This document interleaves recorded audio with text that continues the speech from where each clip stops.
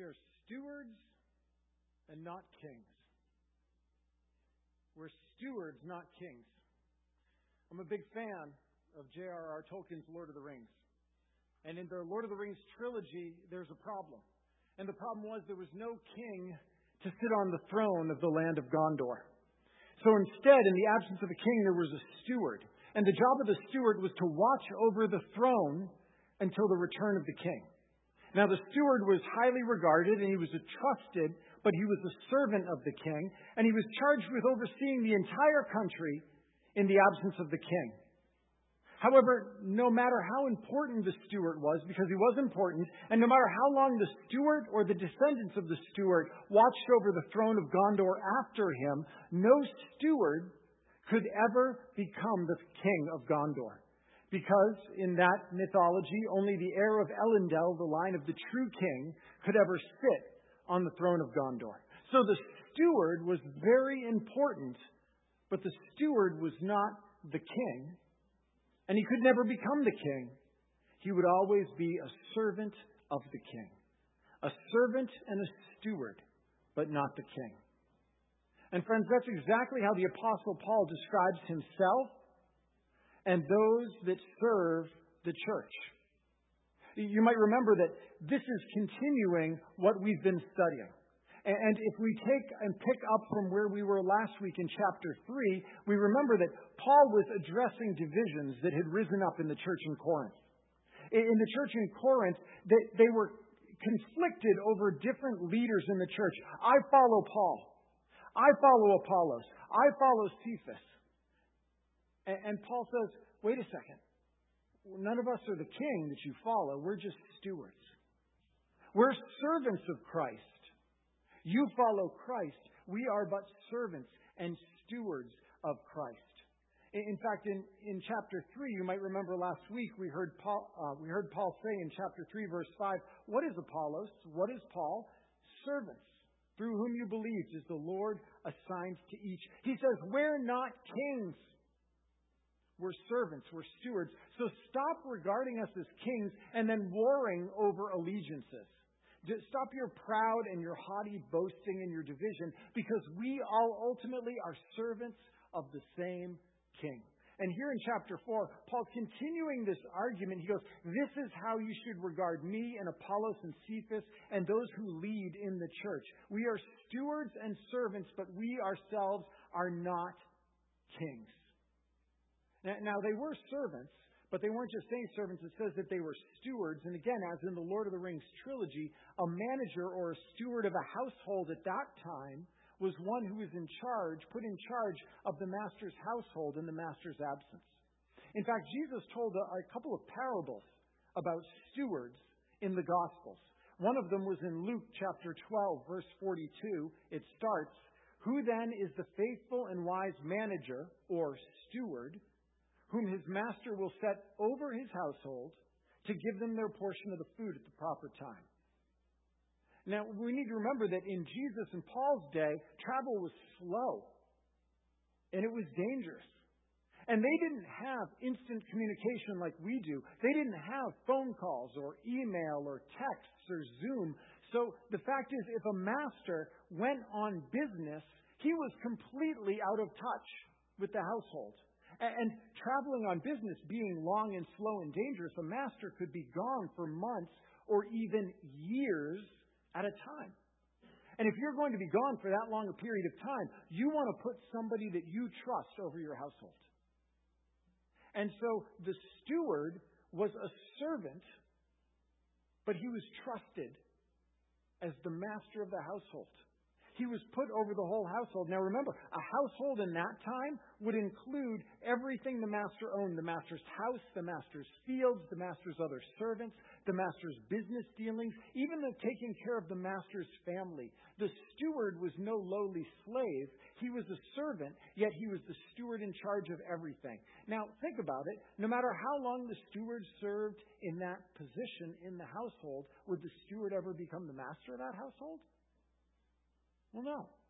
The steward, no matter how well he did his job, he would never become the master. He would always be a servant of the master. So despite his position, despite his authority, despite his excellence, the allegiance of all the other servants in that household should not be to the steward, but ultimately to the master of the household. Because that steward, for as important as he was not the master. And Paul says, Apollos, Cephas, and I, we aren't the master of the household. You're treating us as though this is our house. This isn't our house. We're just stewards.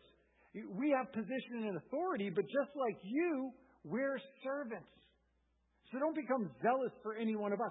Stop fighting and dividing over your preference and putting down those that feel differently than you. If you're going to boast and if you're going to be zealous for our master.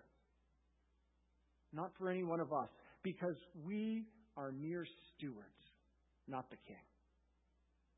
And friends, are there stewards? Are there people that you're tempted to exalt in your mind and in your heart as kings? Are there times when your own preferences and your politics and your opinions become divisive and destructive, as they were in the church in Corinth at that time? Now, note in verse 1 here, Paul writes that they are stewards, and when he specifically says they're stewards, he says, we're stewards of the mysteries of God. The mysteries of God. We saw that word just a little while ago, and we noted that the Greek word mysterion isn't it's not talking about mystery like Scooby-Doo or Agatha Christie mystery. It's talking about something that was previously hidden or unknown, and that now has been revealed. So it was a mystery to us, but now it's been revealed. And the mystery that Paul's speaking of is the mystery of the gospel.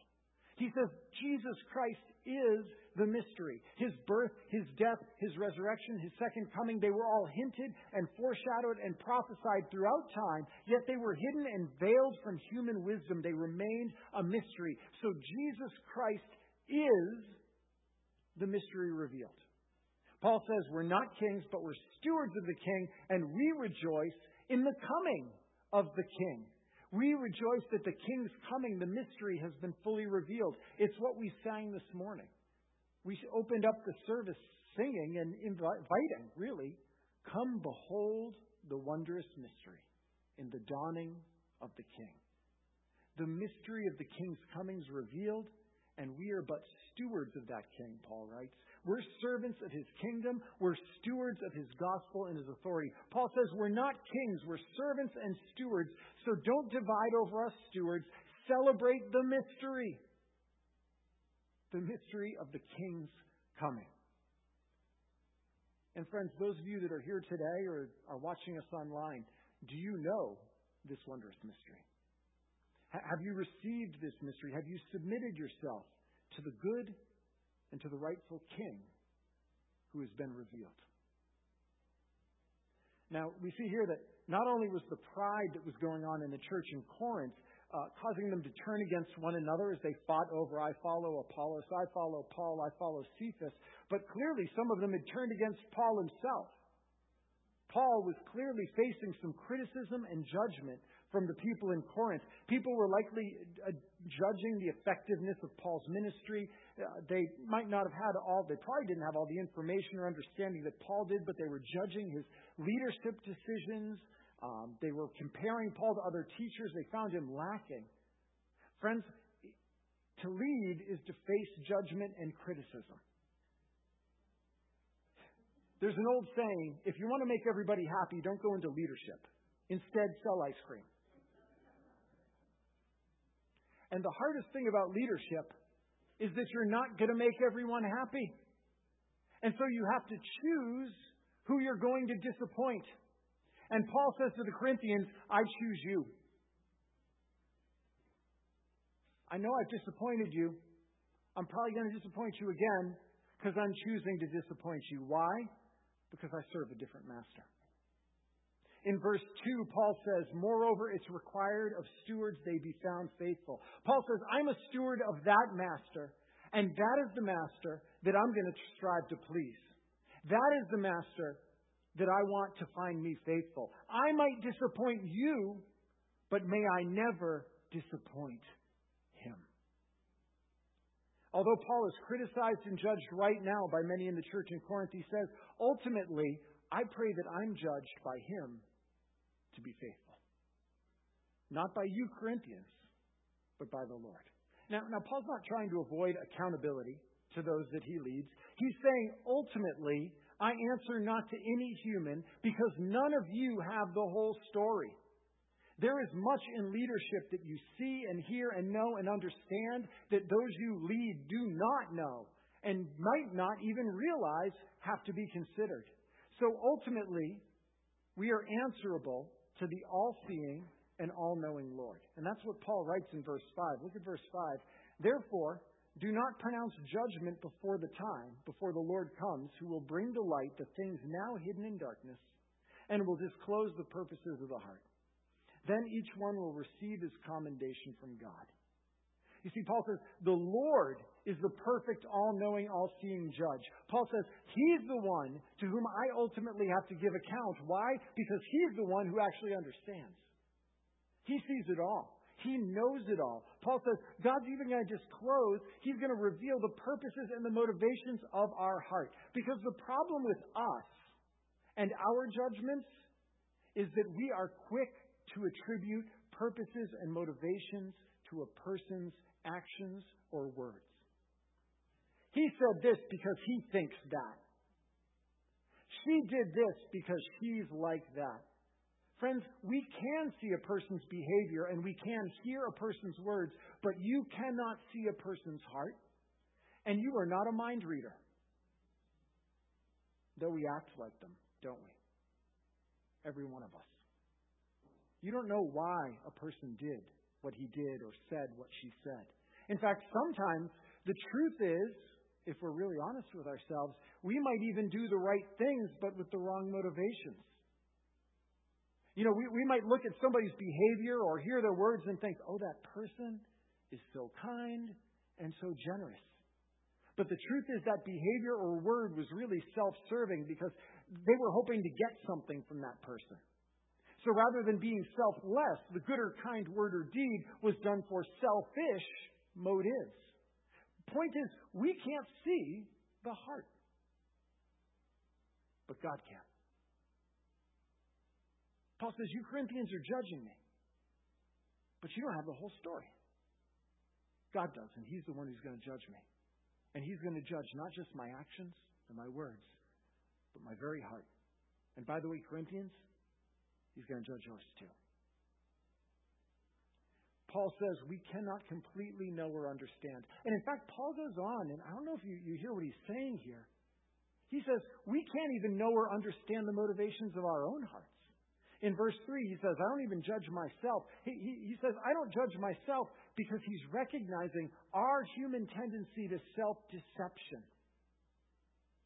Friends, never mind judging other people and their motivations. We aren't the best judges of our own motivations. You and I are not the best judges of our own hearts. We are masters of justification and rationalization and minimization. Our motives are rarely as noble as we want to believe they are. And so Paul says, I don't even judge myself. I'm going to leave the judgment to the Lord. In verse 4, I'm not aware of anything against myself, but I'm not thereby acquitted. It's the Lord who judges me. See, when Paul says, I'm not aware of anything, he's saying my conscience is clear. He's not saying that he's guiltless of everything or that he's reached perfection. He's saying, to my limited knowledge, my conscience is clear in the case of the specific accusations that the Corinthians are bringing against me. You know, in the same way, when we read through the Psalms, King David pled his innocence and declared his righteousness all the time. And David was never saying that he was absolutely innocent or that he was perfect in righteousness, because he knew he wasn't. When King David in the Psalms claims those things, he's declaring that all of the accusations that are being right then brought against him by his enemies. He's saying that all of the actions that his enemies are doing against him at that moment, he's saying, my conscience is clear. I've done nothing deserving of the persecution I'm facing right now. My conscience is clear. I'm innocent of the accusations that are right now being leveled against me. Both Paul and David can claim a clear conscience while confessing that doesn't mean that they're morally perfect. Instead, both Paul and King David invite the Lord to judge them and says, Lord, reveal the deep motives of my heart. Because the truth is, I can't get down deep enough. And my motives, they're just not as pure as I want to think they are. And King David even offered a beautiful prayer at the end of Psalm chapter 19. In verse 12, he says, who can discern his errors? Declare me innocent from hidden faults. Hidden faults. When David prays that, he's not saying those faults that you hide from other people. Paul's saying, declare me innocent from those faults that are hidden from me. Those things that I don't yet see. Those motivations that are driving me that I don't even realize. Declare me innocent of those. See, both King David and the Apostle Paul counsel, don't trust yourself. Because there's much that's hidden even from you. But the Lord sees. And the Lord will expose. And friends, the gospel, the good news is that the Lord can forgive. Declare me innocent of hidden faults. Church, are you humbling yourself and inviting such honest evaluation of yourself and your heart motivations by the Lord? Are you humble enough to admit that you are not the best judge of your own heart and your own motivations? Are you willing to seek out and submit to the Lord's judgment of you rather than relying on yourself and your own judgments? Friends, all of this is hard. Because it calls for something that none of us want. Humility. Humility. What was lacking in the church in Corinth and is lacking in the church in Camden and is lacking in humanity in general is humility. Because Paul knows that the problem in Corinth is the judgments and the divisions, they all have their root in pride. It's all rooted in pride. Verse 6, Paul continues to address the problem. He says, I've applied these things to myself and Apollos for your benefit, so that you may learn not to go beyond what's written, so that none of you may be puffed up in favor of one against the other. Now that phrase about not going beyond what's written, it most likely is emphasizing the importance of not going beyond what's written in Scripture. So far up to this point in the letter, Paul has quoted the Old Testament Scriptures 5 times to explain and justify all of his arguments and behavior. Paul says, listen, I'm not here working on my own wisdom. I'm not going beyond what the Scripture says. Because, friends, we might be tempted to go beyond what the Bible says and add to it some worldly wisdom, which was clearly the problem in Corinth. People were arguing, well, really good followers of Jesus follow the Scriptures and. If you want to be a really good follower of Jesus, you need to follow the Scriptures and Apollos. The Scriptures and Paul. The Scriptures and Cephas. Friends, anytime you have a Bible and situation, you're going beyond what is written. You're adding something to the Bible as necessary to be a really good follower of Jesus. And that creates pride. Because pride then says, well, I got it right. You see, those, myself and those people like me who adhere to the Bible and, well, we clearly have it. And those that don't have clearly got it wrong. I mean, you might have the Scriptures, but if you really understood like I do, you would follow the Scriptures and Apollos. And then they're puffed up in this knowledge and they start to look down on those who don't believe as they do. That's what Paul says there at the end of verse 6, that none of you may be puffed up in favor of one against the other. Puffed up, literally get a big head, be full of yourself. Think of yourself as better, smarter, wiser, and look down on others who are less than. Pride. Friends, pride is the root of all sin. And because Satan, he's not going to prevail against the church from without. He can't stop us, but pride can divide us from within. Pride can and will divide a church from within. And that's what's going on in Corinth. And it's always a danger for the church in Camden and any church anywhere if we're not careful and aware of it. So Paul goes on the offensive against pride here in this next part. Starting with the second sentence here in verse 7, he says, well, what do you have that you did not receive? And if then you received it, why do you boast as if you did not receive it? This is the opening salvo in Paul's argument against pride. Because what he says here, he says, what do you have that you did not receive? What do you have that you did not receive? The answer is nothing. Everything you have, you received. In other words, what Paul says is, all is grace. All is grace. Friends, this is the gospel. The good news is, what do you have that you didn't receive? Nothing. Everything you've received is a gift from God. All is grace. It's what we sang this morning. All I have needed, thy hand hath provided. Great is thy faithfulness, Lord, unto me. What do you have you didn't receive? Well, all I've needed, thy hand hath provided. It's not a result of me. It's a result of his faithfulness to me. From beginning to end, church, all is grace. A free gift that God's hand has provided. What do you have that you didn't receive? And if you received it, then why do you boast? If you received it as a gift, why do you boast you have it? Hey, look at what I got. Yeah, it was given to you. Why are you boasting? Like you earned it or you deserved it. You know, some theologians have actually called verse 7 Paul's theology in one sentence. Paul's theology in one sentence. We hear him repeat the same idea throughout his letters, but I think most beautifully in Ephesians chapter 2.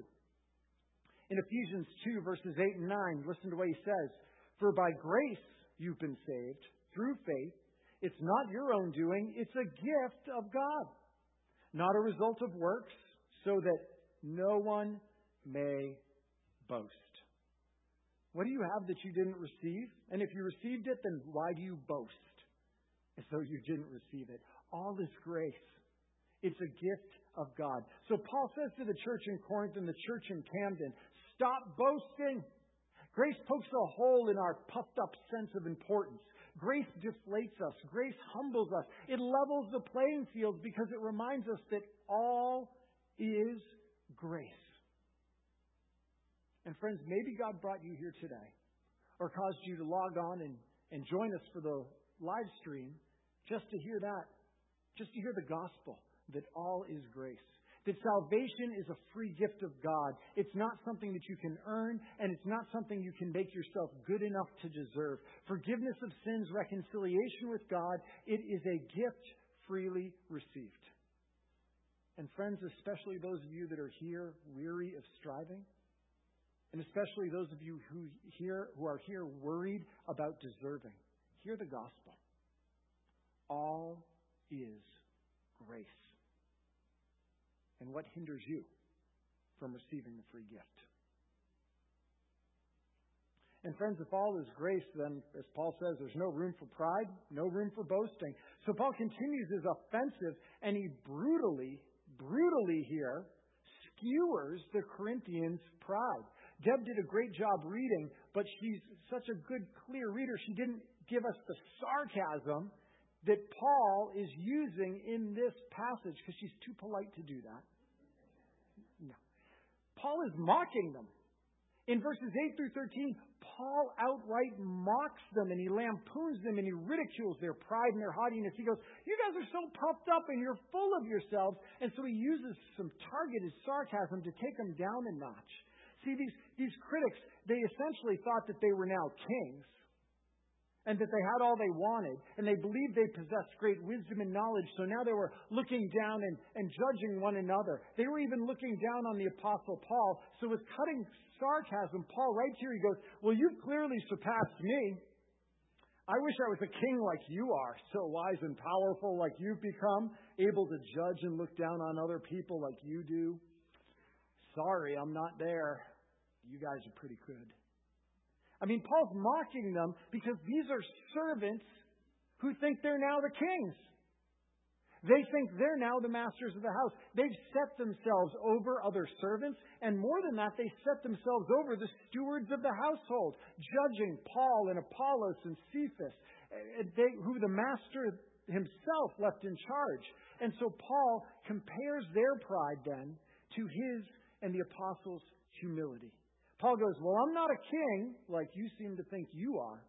I'm just a lowly servant, a steward. And as a servant of God, He's assigned me a place, not at the front of the parade where you all think you belong. He's assigned me a place at the back of the parade. And he uses this image in verse 9 that's really powerful. Listen to verse 9. For I think that God has exhibited us apostles as last of all, like men sentenced to death, because we become a spectacle to the world, to angels, and to men. Now in those days, when the Roman army returned triumphant from war, then the kings and the generals would head up the parade in all their glory and their splendor. And then would come the fighting men and the soldiers. And at the very tail end of the parade, they'd be dragging along the conquered captives, the prisoners of war, those men that were destined to be humiliated and killed. And Paul goes, you all have elevated yourselves to the front of the parade. You guys are now kings and princes. Sorry, I'm just a mere servant being dragged along at the back of the parade, humiliated and on my way to die. And Paul offers a series of comparisons in verses 10 through 13, poking at their puffed up pride. He goes, well, we're just fools. You guys are pretty wise. We're weak. You all are so strong. We're in disrepute, but you're now honored. We're hungry, thirsty, naked, homeless. We're the scum of the world, the refuse, literally the excrement of all things. And Paul goes, you all are so great. I wish I was as great as you are. But alas, clearly I'm far less because I'm at the back of the parade. Now, friends, although his sarcasm here is really biting, Paul's not being cruel to them in his words. He's trying to speak in a way to wake the Corinthians up from their self-deception. He's trying to show them just how foolish their thinking's become. He's trying to deflate the bubble of their pride. And in verse 14, he even says, I do not write these things to make you ashamed, but to admonish you as my beloved children. Friends, do you hear Paul's tenderness there? My beloved children. And sometimes the father's got to come in and speak difficult words, and even speak in a way that might seem harsh to his children, but he does so out of love. Because Paul says in verse 15, I'm your spiritual father. And friends, as a father does, when he sees his children going in dangerous and deadly directions, he speaks to them forcefully and says, repent, turn around, see the folly of what you're doing, change direction. And he says in verse 16, I urge you then, be imitators of me. Be imitators of me. Paul says, get off your high horses from the front of the parade because you're not really kings, and join me with your rightful place, which is with me at the back of the parade. We're just servants. We're servants. So let the true king lead you, and you humble yourself. That's why we sang this morning, humble yourself in the sight of the Lord. Humble yourself in the sight of the Lord. Humble yourself. Humility is the antidote to pride. Humility heals rifts that have formed in the church in Corinth and any rifts that might form in the church in Camden. Paul says, you've seen my life as an apostle. I'm not at the front of the parade. I'm at the back of the parade. We're not kings, but servants and stewards. We are the fools, the weak, the scum of the earth, the refuse of the world. Join us. Paul, this is not a great sales pitch. Humble yourself in the sight of the Lord, and He will lift you up. And Paul notes at the end here in verses 18 through 21, he says, those in Corinth have the attitude of rebellious children. You know, your parents go out of town for the weekend, so you throw a big party at your house. While Dad's away, the kids will play. And that's kind of the attitude that some in Corinth have adopted. Dad's not coming home anytime soon, so don't sweat it. We can do whatever we want. Paul's not here. And Paul says, I am coming back. And when I come back to you, how do you want me to come back to you? Do you want me to come with a rod of discipline or a spirit of gentleness? Corinthians, your behavior is going to determine that one. So humble yourselves. Paul says, when I get there, we'll see if there's anything to those that are opposing me and those that are criticizing me. We'll see if there's anything to them. Verse 19, but I will come to you soon if the Lord wills, and I will find out not the talk of these arrogant people, but their power. Paul says, these people that are troubling me, that are criticizing me and troubling you, they're nothing but talk. There's no truth, there's no substance, and ultimately, there's no power. Friends, the kingdom of God is more than just talk. It's power. Do you remember just 2 chapters ago, Paul was talking about his own message? In 1 Corinthians 2, verses 4 and 5, he says, my speech and message were not in plausible words of wisdom, but in a demonstration of the Spirit and of power, so that your faith might not rest on the wisdom of men, but the power of God. Because, friends, what we need is not worldly wisdom. We need power.